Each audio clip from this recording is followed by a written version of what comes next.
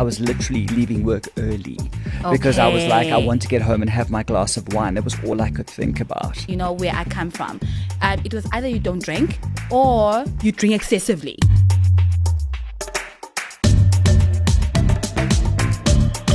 Don't hold back. Say it loud. What's up, everybody? Welcome to the Don't Hold Back podcast. This is where we say it loud. My name is Nozibele Kamgana Mayaba. We aim to create a safe space for us to engage on topics that matter to us. Some of them may be a little bit controversial, but they are as equally as important. We do all of this with a little bit of a twist. I am a big foodie, and I have asked each of my guests to come in with food that we can share in studio. Today, we are talking about managing alcohol. What is a healthy way of drinking? It is no secret that South Africans love their strong drinks, okay? Every Monday when I hop on social media, there is someone that is vowing that they'll never touch alcohol again, and that is after a very heavy weekend, right? But then listen, there comes another weekend and it's the same cycle all over again. So what do you do in this case? We are joined by public speaker, author and coach Clive Vanderwagen, where we are going to unpack this topic further. Clive, welcome to the show. Thank you so much for making it. Thank you very much for having me, Nozi. It's great to be here. Nice. Now, before we get into it, I did say, I'm a big foodie, and that is why I've asked each of my guests to bring in food. What do you have for us today? Well, I feel a bit embarrassed if you said that you wanted, as a foodie. I didn't bring in anything foodie. Okay. I brought in, because we're talking about alcohol, I brought in my go-to alcohol stuff that I used to when I was a big drinker. Knickknacks. But it had to be the real knickknacks, not cheese knacks, not anything else, the real knickknacks. Okay. And that was my next morning hangover remedy. So I've brought that as a foodie for you to enjoy. Okay, thank you. I see also there's some sweets next to it. Speckled eggs. Okay. They were my choice when I was drinking. Instead of dinner, I would eat speckled eggs. So here on a platter, you have my alcohol foodie. Can I be honest? That is very unexpected, okay? When I got the brief for the show, I was like, I'm so excited, but then also a little bit worried. I'm like, I do not drink alcohol. So please tell me that Clive is not going to bring in some kind of alcohol or beer or anything like that I have to try in studio. But then at the same time, I was quite excited in terms of what to expect. Now we're going to try the snacks a little bit later on in the show. Okay. But I have to get more of the story behind them. But let's talk about you, okay? Your whole career is about, getting the best out of everyone. So I have peers where they all believed, alcohol is bad. But then as we progress in our careers and now that we're much older, I get to interact with people now. They say, no, actually now I do occasionally have, a glass of wine. And I'll be so taken back and never understand, is it actually a coping mechanism because of work? Or it's a lifestyle that when you get to a certain stage in your life, it is very much, accepted that you need to drink. When you are in these circles, you need to have a glass of wine. Otherwise, you're going to be seen differently. And that's why it's always encouraged, even with functions that I go to. Why? I get looked so weirdly that I don't drink. So is it a lifestyle thing? Do you have to, drink? What do you have to say regarding that? So it's interesting because the thing about alcohol is that it's a drug. So it's a toxin for the body. But it's probably the only drug where when you say to people, I don't want it, then people say, why? So if I had to say to you, I'm off heroin for the week, I'm cleansing. I'll clap. Yeah, exactly. Yes. Whereas if I say I'm not drinking, people think I'm strange. So it is something that in terms of society, it has become a kind of sense of fun is associated with alcohol. Celebration is associated with alcohol. There's all sorts of things that we associate with it. And if you're not partaking in that, it's almost like you're not part of the community because the alcohol kind of wraps up that community that we're a part of. And that's what's difficult about giving up is because it is often then seen as you're either not fun or people immediately assume that you've got a problem and they go to the alcoholic space as well. But I also want to add to what you said, because it's interesting, is when people kind of start off, when I was younger, I was also very like, oh, alcohol's terrible. Yeah. We would have the odd glass of wine as a family kind of thing. And then I went to university, and like all good university students, I had a great time with alcohol, but it was weekend kind of partying, as it went along. Then I got into magazines, and I was part of a wine magazine, and I started judging wine, and I started going to wine tastings, and it did become a lifestyle. Like, I loved the craft of wine. I still do. I think there's an art to wine, there's a craft to it, and to whiskeys and beers and all of those kind of things. But eventually what happened in my own journey was it became something where there was an emotional attachment. I used to drive home and I couldn't wait for my glass of wine. I'd have I've had a bad day or I've had a good day.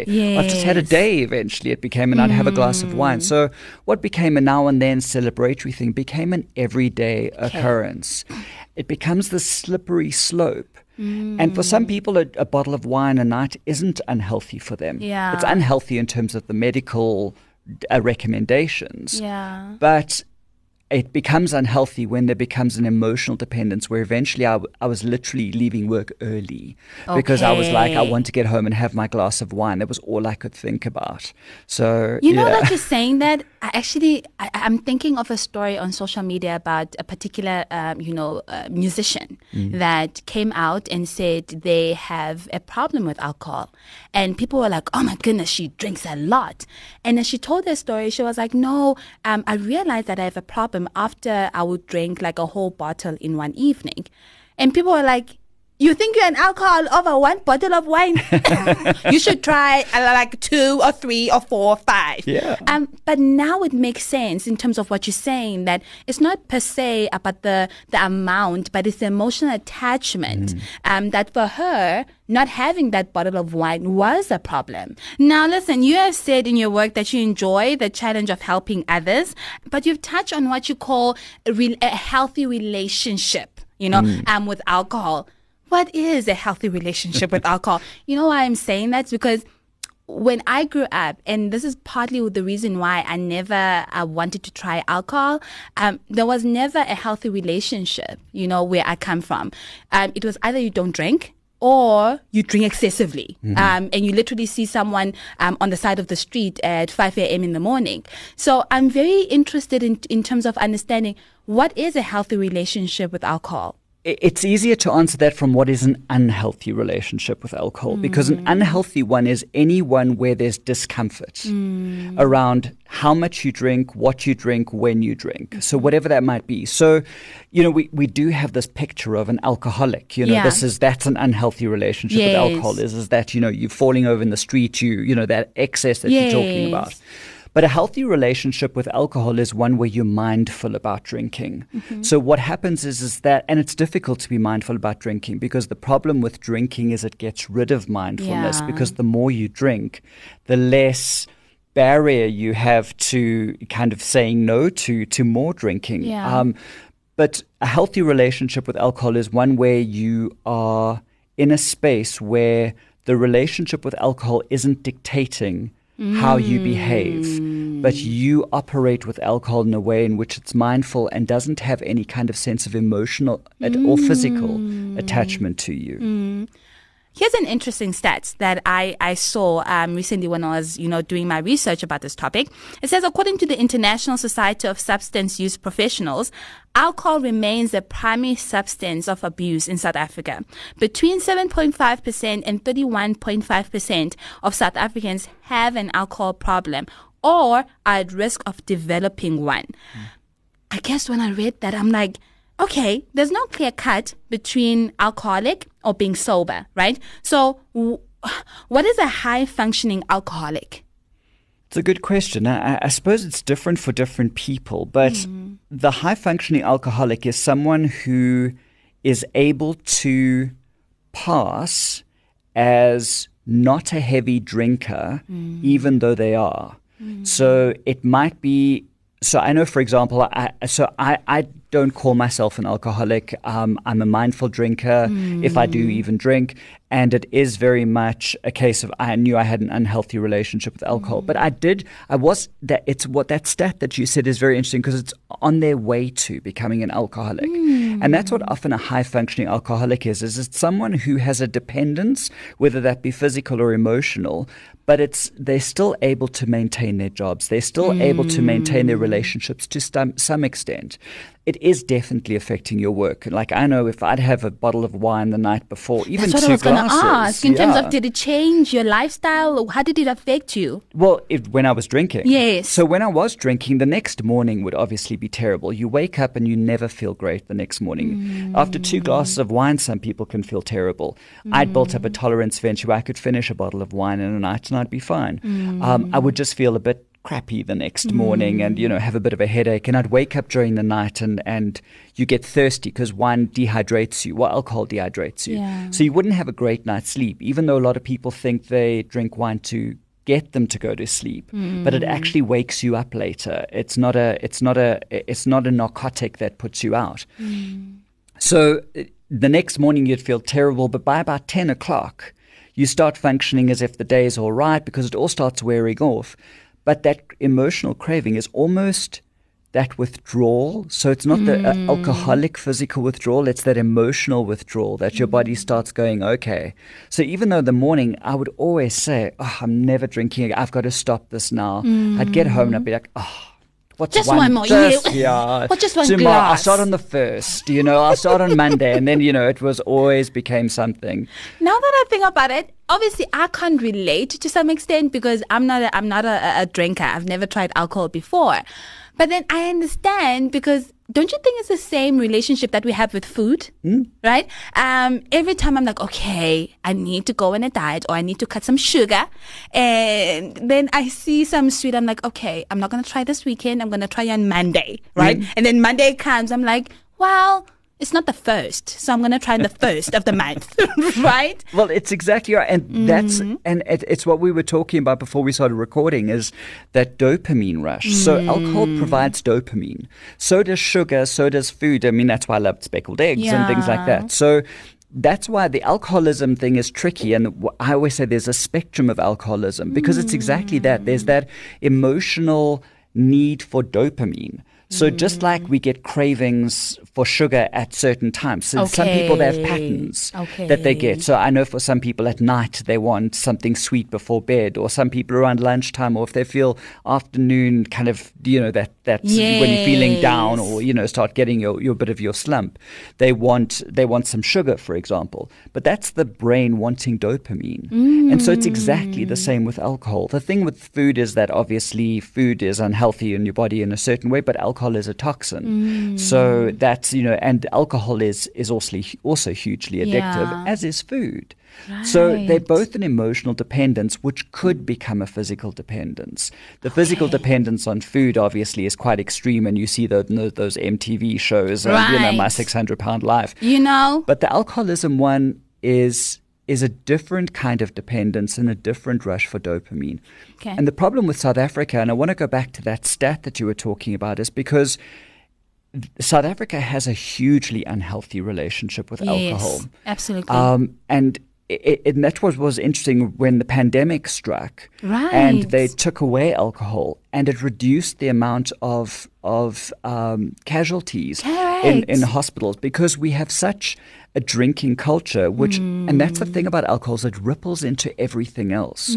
So it ripples into your relationships, it ripples into the risks you take, and ripples into your working life. And it doesn't need to be to the extreme where people are collapsed the next morning. But it's people suddenly feel like, of course I can drive. Of course or they get aggressive and don't realize they're getting aggressive. And it has all these repercussions. And so that's the thing, is it starts off by us just craving this dopamine and this fun, but it eventually becomes something that emotionally we get addicted to, which eventually becomes physically addictive, just like food. Can I ask something? This is for me personally. Now, I'm more of, when I taste food or when I drink, any kind of drink, there needs to be some kind of a nice taste to it. This is me personally, right? The one other thing that I've never understood is that, okay, so someone will be like, oh, no, just try. This is sweet wine and this is not actually bitter. You're going to like it. And what always put me off is the smell, right? And someone might say, no, it's an acquired taste. I've never, like, that's the one problem that I've had. It's similar to like olives. I don't like olives because of how they taste, right? And I know someone that will eat the whole bottle of olives because they're like, oh my goodness, it's like an acquired taste. They're so lovely. Is it the same with alcohol? It's just you have to get used to it. Actually, it's not nice. I've tried to understand like the psychology behind it. Why would you drink something that just doesn't taste nice? Yeah, well, most people when they first taste alcohol don't like the taste of it. It has an immediate like over effect on them. It burns the throat because alcohol, it's a irritant for the lining of the esophagus into the stomach. So it has all these kind of repercussions in the body. But it is one of those things that we're almost taught to push through. In my family, I was taught to drink from a young age. We had wine, and we started off with Hanepoort wine, which is sickly sweet, delicious. I mean, it's like a sweet for a child. But that was because we were taught, and it was, I mean, with no offense to my parents, I mean, we knew no different. It was, sophisticated. We had to learn to drink wine, and we had to learn to drink. But I don't know of anyone who has drunk wine unless it's sickly sweet, and that's why the alcohol industry often adds in all of these juices and stuff to it. But alcohol on its own is foul. It's certainly not a pleasant tasting. I thought I was being weird. No. Honestly, I was like, why is this putting me off? The smell is putting me off. I could never. People who drink brandy, for example, you've got to hold the glass when you do brandy tastings, which I used to do. You've got to hold the glass about 30 centimeters away from your nose. Okay. And then pull it up to start until the alcohol burns your nose, because it's so alcoholic that actually what it does is it irritates the lining of your nose. It's not a natural substance for us to ingest. That doesn't mean it's not fun or it's not delicious for some or whatever it is, but it is one of those things that we do push onto people to say, even now that I don't drink, when I say to people, like, I don't want to drink because it doesn't make me feel good, they're like, oh, you just need to get drinking fit again. And I'm like, anything that you have to get fit to do that's not necessarily healthy for you, I'm not sure is a very good dialogue in our heads. I like that. Now, Clive, I want us to play a game, right? So it's called Rapid Fire. Okay. I'm going to ask you a question, and you literally have like 10 seconds to answer it, okay? So the first question is, you've got 2 hours. Are you chilling with friends or writing? I am chilling with friends. Nice. Okay. Consulting a room full of high-powered businessmen or ordinary people? Ordinary people. Okay. Favorite TV show or Netflix series? Can only say what I'm watching at the moment, which is The Boys on Amazon Prime. Oh, I'm going to try that. I don't know it. So good. Is it? It's awfully gruesome and gory, but for all the right reasons. Okay. Now listen, December in Cape Town or Johannesburg? I think I know the answer to this. December in Cape Town. I knew it. A park or a clothing range named after you? A clothing range. Nah, yeah, I think so too. Yeah. Yeah. I like being on people's skins. Is that weird? I love that explanation. Right. After a tough day at work, what's your choice for a pick-me-up treat? What's a choice for a pick-me-up treat? It would probably actually be ice cream. Oh, what's your favorite flavor? Oh, I love that Gino Giannelli double toffee. Huh? See, I'm even specific. I even know. It's not like I do it often, okay? Okay, now listen, that was really quick. On a more serious note, how do we become better role models to our peers, in terms of drinking? So I think the first thing has to be with people who are drinking is stop asking people who aren't drinking why and pressurizing them into drink, because that says more about you and your embarrassment of drinking. Because when I don't drink and you are, the reason you want me to drink is you actually feel bad. Yeah. So I'm making you look bad in your mind, because everyone knows that drinking, having a glass of wine could be fine, but getting horribly drunk is not attractive. Yeah. It's not nice. We mock people afterwards.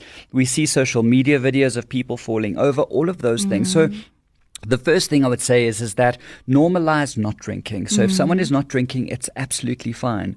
But in terms of us who are not drinking to people who are drinking, I think what we need to do is just hold up a mirror to people. So what I do is I just say to people that there is another option. And I don't say to people you must get sober. I just start, and it's what I do in my business is I speak mindfulness. I speak presence. I want to be present in my life.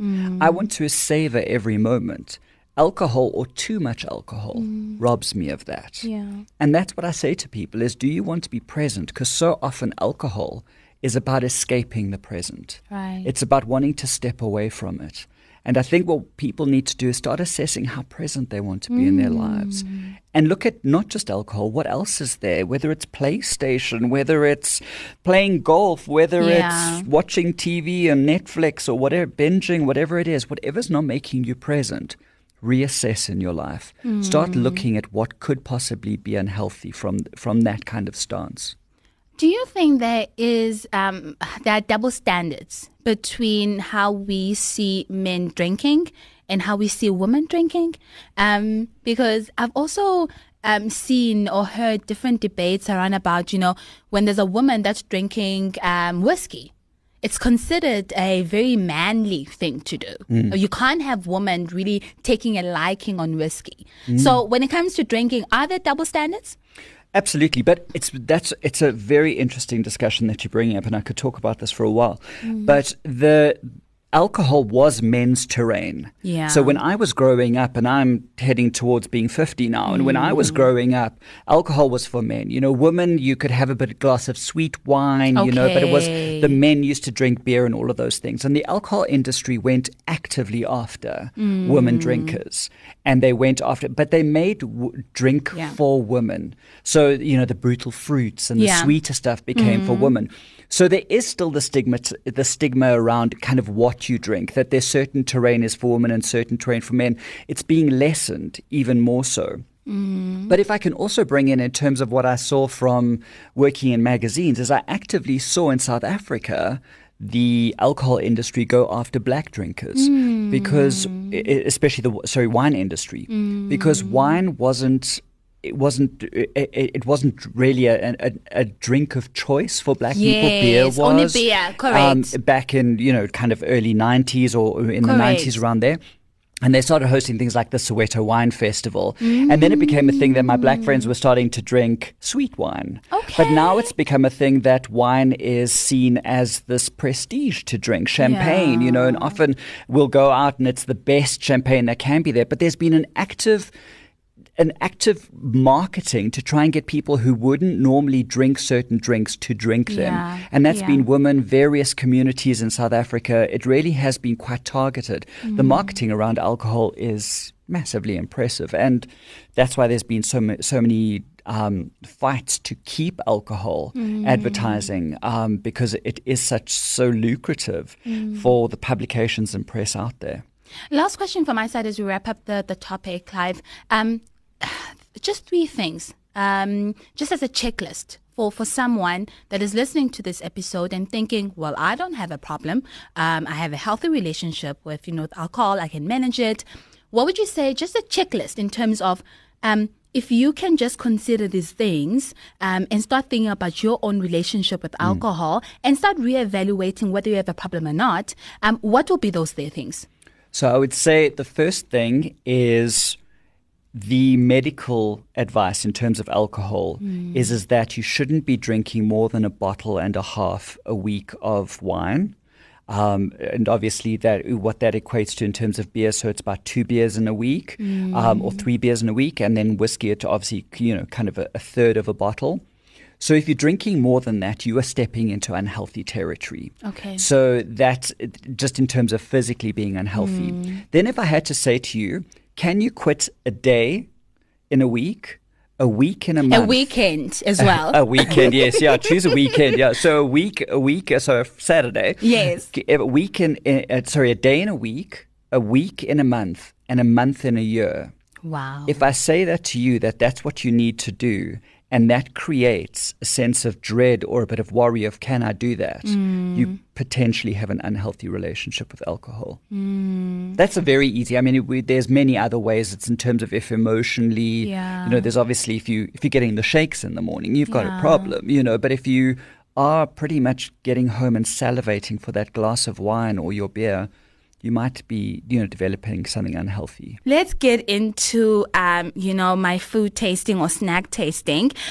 Going back to what you said, what is it about the chips or the knickknacks? Tell you what, usually, now this is for me following, people on social media. They always say the best thing to cure a hangover is like chicken licken with like extra spicy sauce. And apparently that's good enough. But you lean towards knickknacks? Yeah. Like, was it the flavor? What was going on? Do you know they actually serve the same function as what chicken licken does? What is it? So most people actually say also cream soda, which is it's called the green mamba. So that's when I know I was with an Uber driver and she was saying that every night when the kids finish partying, she has to drive them to McDonald's to go and get cream soda and chicken nuggets. So, but also chicken lickens, huge, all of those things. But it's because they're greasy. So what happens is your stomach, there's an irritant in your stomach, and what eases the irritation is the oil. Okay. So even with knickknacks, they're oily, and it's also quite high in carbohydrates. So even chicken licken, the sauce, is sugary. You've got all of those things. Okay. So people often want the chips with it as well, because that's why they say have a greasy breakfast the next morning. Because they think it absorbs the alcohol, but it doesn't. All it does is it just stops the irritation that's happened in the lining of the stomach and the esophagus, etc. And then while you're drinking, you said you liked the sprinkled eggs. Was it the sugar? I don't know. I think it was just weird. I have no idea, but I would go home and sometimes I would buy a really big packet, like a party pack. Yes. It's meant to be for a party of 30. Yeah. I would finish them all by myself. No. And then the next day I'd be like, I must stop drinking. I must stop speckled eggs. Which one am I going to pick? Okay, listen. I tried to be off sugar, but then I have an excuse because I'm hosting this show. I need to try. Okay? Yes, the speckled eggs. No I'm going to try judgment. this. No judgment. Okay? Yes. I'm going to try the speckled eggs, maybe 2 or 3 or 4 or 5.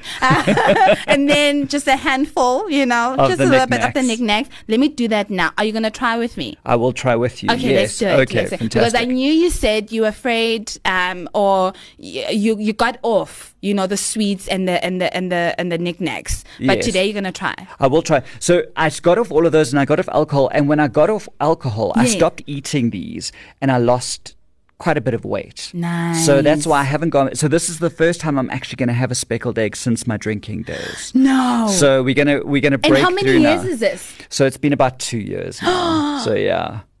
2 years since I decided to stop drinking. I'd kind of lessened drinking. Okay. And then 2 years since I stopped drinking. I always say it's been 2 years since I've been sober, but I have had a glass of wine since then. But it's been a mindful choice to have a glass of wine. But it's not something that because I don't necessarily want to advocate to people and say to you must stop drinking, it's terrible. Yeah. But I do think you need to assess your relationship with alcohol is what I'm all about. Okay. So let's eat the speckled eggs. Let's do this. I'm going to try the knickknacks first.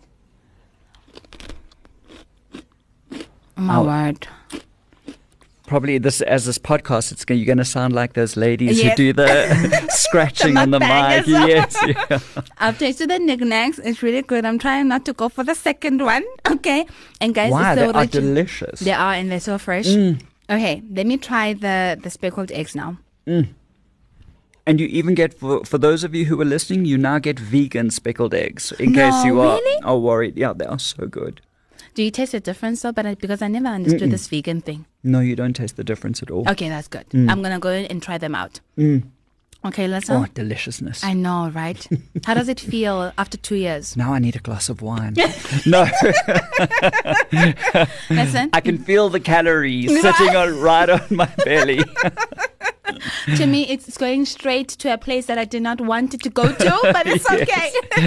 Okay, Clive, this has been an eye-opener for me. I've learned so much. Thank you for coming through, sharing your own story, sharing, your own experience.